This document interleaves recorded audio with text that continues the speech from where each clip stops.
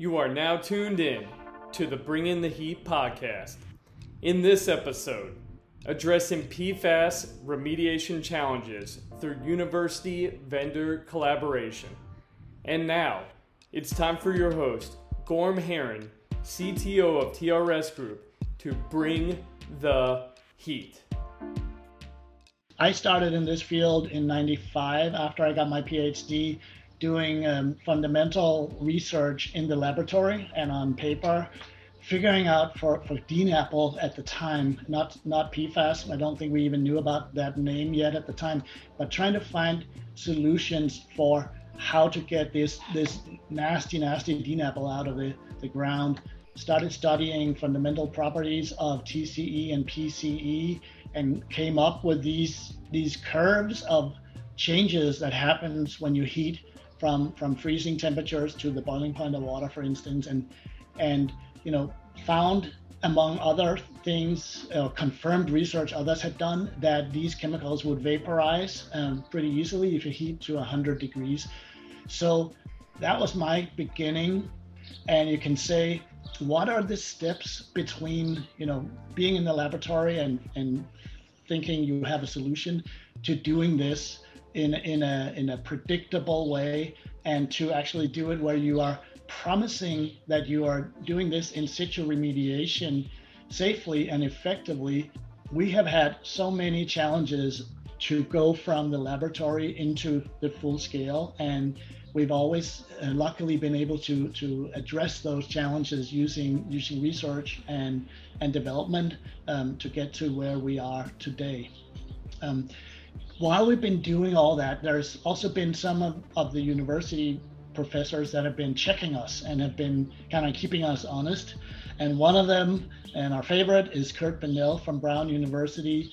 And I'd like to start by asking you, Kurt, how it kind of came to be that you did a lot of fundamental research also with thermal remediation and kind of checking our claims. I started working on thermal about the same time as Gorm, maybe a little later, in the mid to late 90s. And my first project was an EPA project, and I was very curious.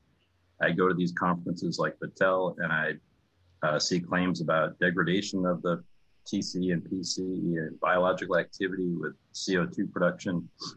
And I've always been a little skeptical. Maybe it's because of my advisors when I was a PhD student. But anyway, I was like, I'm not so sure about this. And so we got a couple projects to look at that and develop these systems to look at it. So our first thing was really to look at, can we get degradation of these compounds? And we were, at that time, we were primarily focused on ERH, which is lower temperature, about 100 degrees C. And obviously those are easy to run in the lab too. Once you get above 100 C, things are tough experiments in the lab. But even then, one of the critical things is when you heat something and you're looking at gas phase, you're almost in the most difficult system to work with. Or a lot of studies were done in VOA vials, and we found that those don't work at all. And you can't get mass balance. You have all kinds of losses. And so we went to these sealed ampules. And the cool thing about these was you can have three phases. So you can have a solid phase, a liquid phase, and a gas phase. And then when you crack these open, after you say heat them for a couple weeks, you basically crack them open, but you invert them. And if you hold them at an angle, the capillary pressure holds the water, and you can actually stick a needle through the water into the gas phase and then collect your gas phase sample and inject it on the GC. And that's what we did to look for these daughter products. And we looked at a lot of different sites, and we didn't see a whole lot of degradation of TCE and PCE at these temperatures. And I won't go into all the details of those studies, but the neat thing is we started to see at higher temperature, we did see a lot of CO2 production, which people had seen and attributed to biological activity, but it was really the soil degrading. So you were breaking up some of the soil organic matter. You started creating things like acetylene. When one time we had an explosion in the lab because we created too much acetylene. And then we have other compounds that actually can break down and serve as electron donors for biological activity. And that's one of the things that we've seen and we studied in a subsequent study. So the key thing here is if you see reaction products, it doesn't mean that the parent compound is really breaking down. It could be soil degradation. And also it's really hard to close the mass balance unless you have a sealed system. So if you're in the field and maybe Gorm or Emily are trying to, figure out where the mass is, it's really hard when you heat things up and put them in the gas phase. And so we had to go to these ampules in order to get that done in the lab. You also looked at biological reactions with Frank Loeffler when you were at Georgia Tech, didn't you? And studied basically temperature and bio. Yeah. Yeah. So at that time, there was as many of you know in the remediation world, D. halichoides was discovered and it could break down cis-DCE to ethene. And so there's a big push to do bioremediation. And what we were trying to do was combine thermal and bio. That was the base of the project. And so in the industry, you hear a lot about reaction rates doubling for every 10 degrees. You heat something up. Would that be true for this reductive dechlorination as well? Yeah. So the interesting thing about this, Gorm, is it works really well up to about 35 or 40 degrees C. And we get that type of increase, really dramatic increase. But above those temperatures, D. halichoides turns out to be quite sensitive to temperature. So what we found was when you get above about 40 degrees C, the D. halichoides shut down. They can rebound back, but they won't really function actively at those higher temperatures. So from a practitioner perspective, you may see this type of accelerated degradation occurring outside the actual really hot zone. Fantastic. So Emily, you lead the research and development for a pretty small company with 70 people. I think it's relatively unusual that a company that size has its own research and development program. And would you mind explaining to us how that is and why we have that? Sure. Yeah, the short answer is that it helps us bring technology improvements to the field faster. So I completed my PhD in 2010, and what really drew me to TRS was having the opportunity to actively integrate research into field implementations. And TRS, we've been developing our R&D program over the last 20 years, and we have employees across the company that support our R&D program. Over half of our employees are actively contributing to R&D projects. And essentially, we have 3 different branches to our R&D program. We have a lab branch, and essentially within that branch, that's where we perform treatability tests. We evaluate new emerging contaminants and the different target temperatures that we would need to reach remedial goals. We also have a field implementation branch. So that's where we really focus on heating optimization and improvements that we can make to our designs and our heating infrastructure, our equipment. And then our third branch is post-heating analysis. So we put a lot of time into analyzing all of the data we collect during thermal remediations. We collect and maintain all of that in a database. And essentially what we do is we look at all of the data that we collect and we compare those data sets to what we would have predicted in our thermal modeling. And this has helped us over the years to actively refine our thermal models and improve our ability to estimate the amount of time it takes to reach remedial goals. You mentioned laboratory. What have you done for PFAS in research and development? Yeah, so multiple years ago, we did an evaluation in the lab looking at different temperatures and the PFAS reduction percentages that were achieved. And what we were able to see is that we could achieve a 99.998% reduction of detected PFAS at 400 degrees Celsius. And then as a follow-on to this work, we also worked on heating infrastructure optimization to reach these target temperatures, and also the vapor and liquid treatment equipment that would be required. So when we're volatilizing and removing these PFAS impacted vapor and liquid streams, we want to make sure we have the equipment that can handle and effectively treat these compounds. Very good.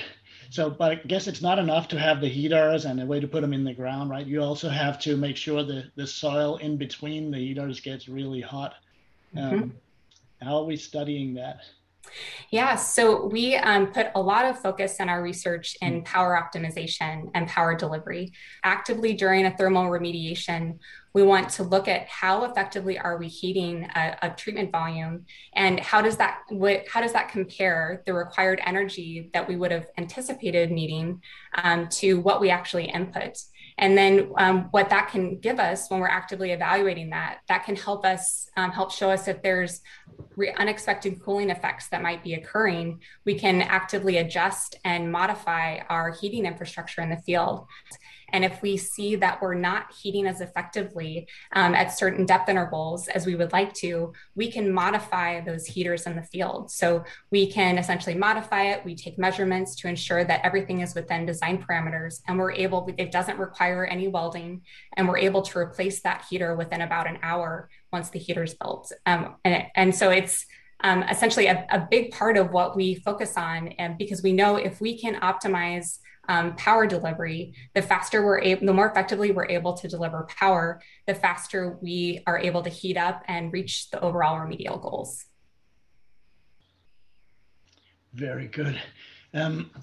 Kurt, I know you're involved in PFAS research as well, and would you mind explaining to us kind of how you choose your topics and your research focus, and how you came to be involved in PFAS research?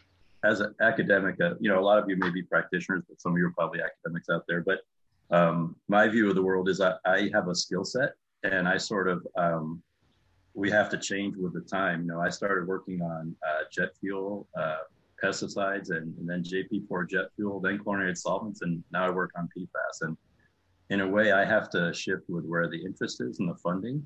Not entirely different from what a consulting firm may have to do to stay current and active and publish and get research money. So we have to get research dollars to support our program. And this picture shows a bunch of grad students and postdocs that are in my group, and that we work hard, but we still have fun. Part of the reason I like academics is it keeps me young, because I work with a lot of younger people, and I try to help their careers and send them off to work for people like Gorham and others in the industry.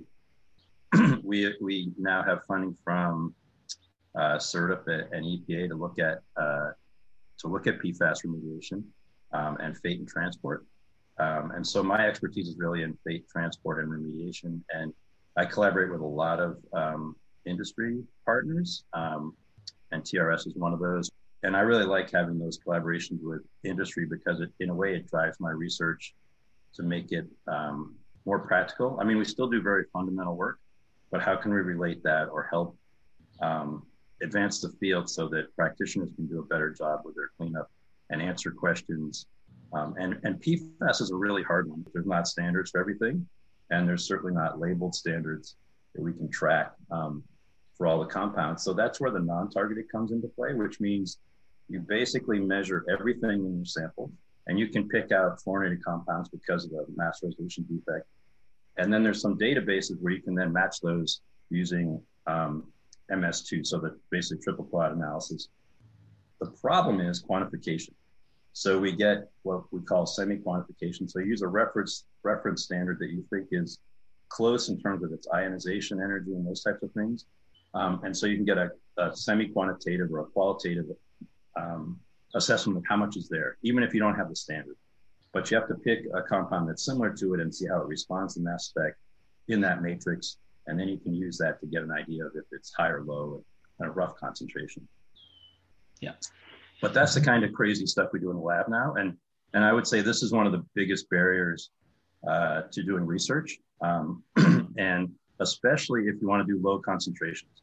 So, and when we get into this, everyone is like, well, did you get to the target concentration, either it's a soil concentration or water concentration? You can study reactions at 1 milligram per liter. A lot of people do that, and it's relatively easy to measure it. You don't need quite a sophisticated instrumentation. But when you're trying to measure 20 parts per trillion of all these different compounds, it's definitely a challenge. And this is probably the biggest barrier for people to get involved in this research. Yeah. And of course, you've seen other people in the industry treating PFAS with different temperatures, but you had to make your own experiments as well, right? Yeah, of course. You did, and which is fantastic. not that I'm entirely a skeptic, but I like to, make sure it's good. And one of the reasons Gorman and Emily are great to work with because they don't mind me trying to reproduce their data and trying to figure out what's going on. So we took on this ESTCP project, we're trying to do a heating at Eielson Air Force Base in Alaska. And so we've got the soil from that site. It was a temperature ramp. So just let me explain this for a second. We started at zero, of course, time zero. And then we heated for 1 hour at 100 degrees. And then we heated for another hour at 200 degrees, another hour at 300, and then another hour at 400 degrees C. So it was a temperature ramp. And what we did was we destructively sampled at each point. We basically got the same information that Emily got, which is you need to get to, above 300 heat and till you see this removal. And then we see complete removal of the target compounds below the concentrations that we can measure or below the target concentrations. So the nice thing is we were able to reproduce what Gorman and Emily had seen in their preliminary studies, which is always a good thing.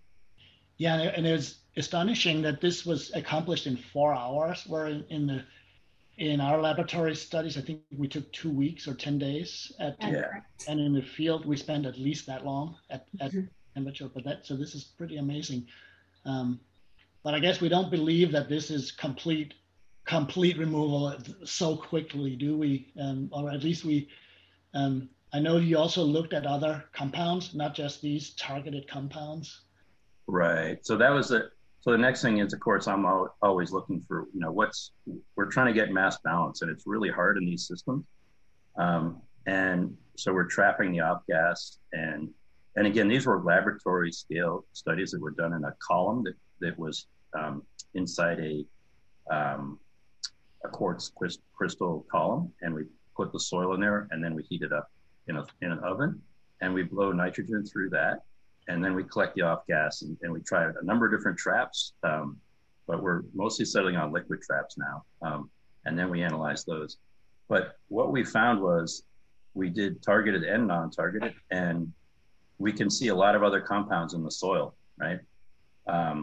Which is, I think that's just the way it's going to be in reality when you have a site that's contaminated with AFFF, for example. You're not going to just see the compounds that maybe you see in the news or people are, have on a list. And what we see is that the targeted compounds, as we saw with the waters analysis, all those were removed. We can't detect them anymore.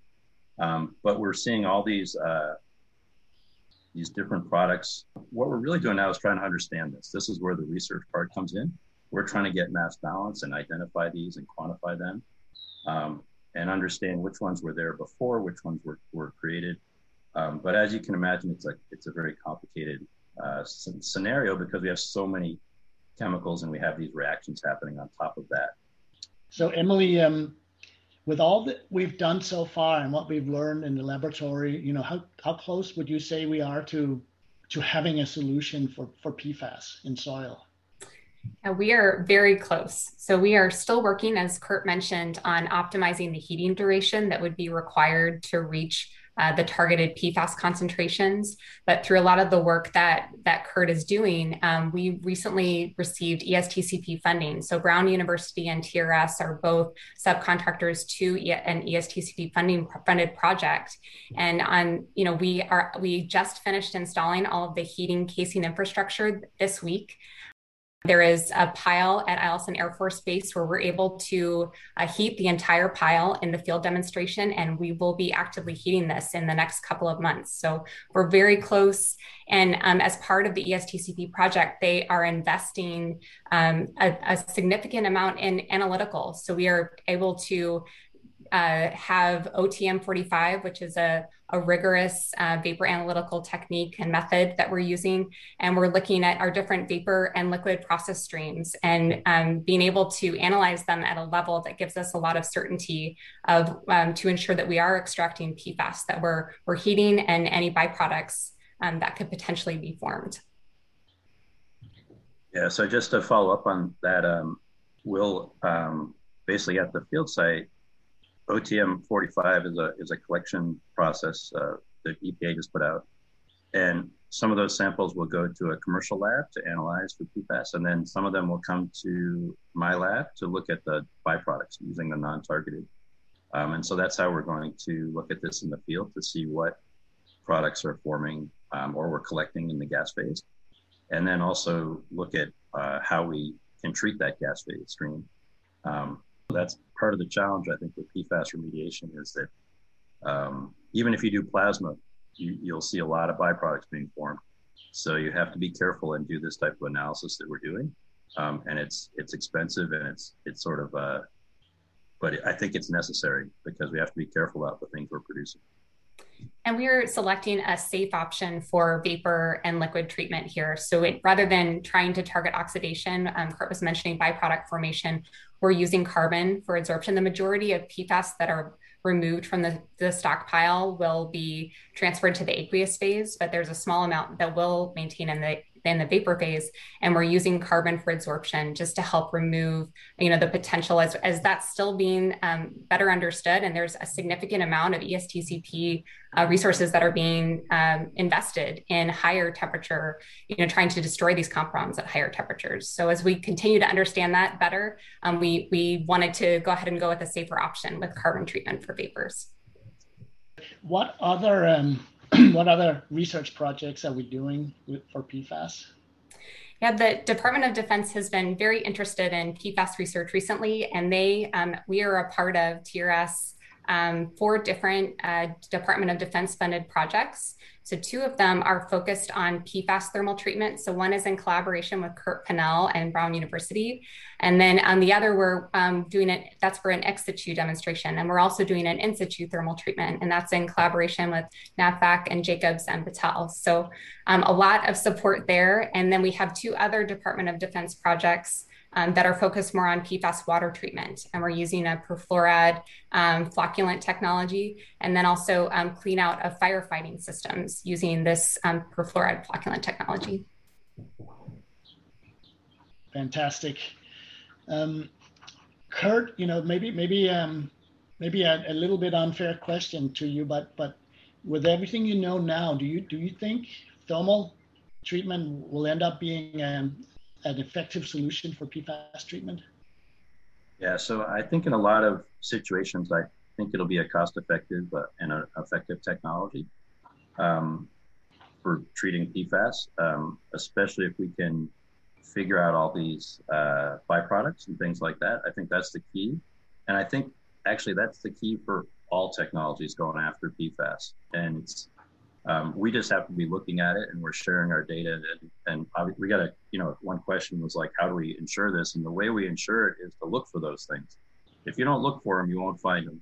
We try to find the mass balance, and that's what we do in the lab, and that's what we're interested in. So we're trying to figure out where that mass is going. And that's why what we're trying to do to ensure that it'll be effective. I'm certain that we can, with thermal, you can remove those targeted compounds. The question we have now is how do we do the mass balance, and how do we make sure that we removed a lot of these byproducts? And if we leave some behind, are they below levels that are acceptable from a risk perspective? And that's a bigger question, but I think that's where we'll be headed. But it's true I want to emphasize it's true for a lot of technologies. These things are not easy to break down, and you may break down the parent, but you need to look for the daughter products in order to say that something is, effective in a way. It's going to be, I'm pretty sure a lot of technology is going to be effective to remove the parent, but to remove everything is going to be the challenge, in my opinion. Thank you very much. One more question. Basically, Emily, the Startup ESTCP program, what importance has that had for our research, and how do we look at that now? It has been such a great experience for TRS to be a part of that community. The amount of idea sharing and collaboration, we feel very supported just through all of these projects. We have regular meetings, where investigators get together and we're able to share ideas and help share our lessons learned and things we're learning as we're doing testing, both in the lab and in the field. And it's such a nice opportunity to be a part of an environment that's full of firms that are implementing in the field, but also universities that are actively evaluating and looking at more closely at what's actually happening in the field. And I think that's one of the things we have loved so much about working with Kurt is our eyes have been really opened as well on further, what exactly is happening in the soil through this non-targeted analysis. And it's at the end of the day, we want to get the soil clean, and this analysis is helping us to do that. So we're just excited to be a part of it, and it's been just a really good opportunity for us as a company. Yeah, and for me, I really like the ESTCP program because I get access to, field materials and get to see what's actually going out in the real world, and not just stuck in my laboratory. I'm not sure I'm going to make it to Alaska, but I make it to some sites. And it's just good to get out and see that the work we're doing is helping to support advancement of the basically the profession of environmental engineering and remediation. So that's really the goal of my research, is to help advance the field as best I can. Kurt, I think we need to schedule a field trip to Alaska. Yeah.